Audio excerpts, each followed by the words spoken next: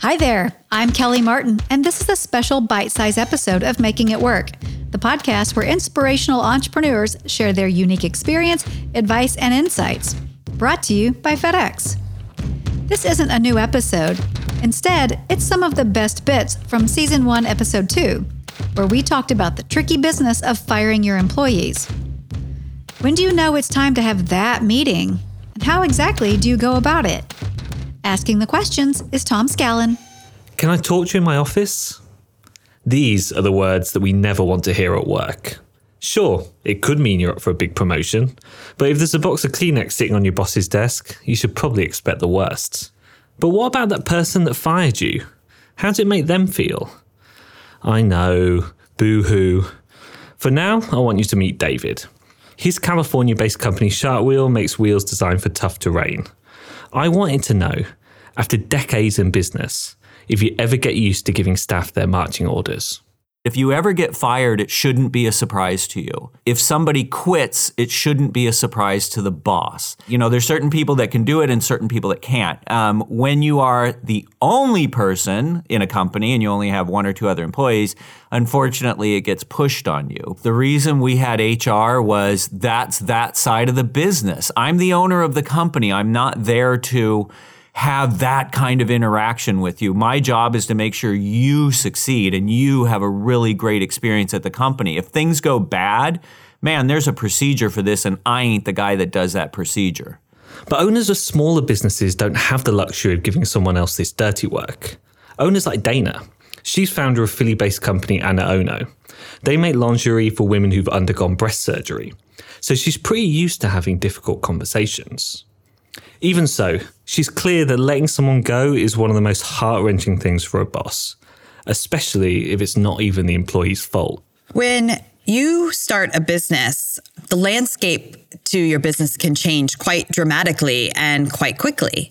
And what you think may be the right position or maybe even the right person can turn out to not be correct. But at the same time, if they're no longer capable of taking out the tasks at hand, you have to move on and you have to find the right fit or you could really damage your business. I think letting somebody go is always going to be difficult. It's never an easy thing. It's never easy for them. It's not easy for the business owner. Before Tom's next question, here's an offer exclusive to Making It Work listeners. Open a free FedEx business account today, and you can get up to 40% off shipping services, including residential and delivery surcharges. Just visit fedex.com/makingitworkoffer or click the link in the episode description and start saving on shipping with FedEx. Now back to the show. Let's listen to what Heidi has to say. She's founder and owner of Heidi J. Hale Designs, a company in Indiana that makes customized jewelry for weddings, christenings, all sorts of occasions. She agrees that the reasons for firing somebody can be pretty cut and dry, but that doesn't mean they'll go quietly. I had an employee who was paying for return labels regardless of the situation. We did not know it was happening until our FedEx rep came to us and said, "Why all of a sudden do you have these labels that you're printing out? You don't even need expedited overnight. You could even do overnight and it would save you money." We looked and she was just sending labels to everybody. She didn't care. I fired her. I did not document it because at the time I didn't know. And she actually filed for unemployment. She was awarded the unemployment. I had to pay her unemployment for at least 6 months, which is, in the state of Indiana, it's about a third of their paycheck that they get until they find a job.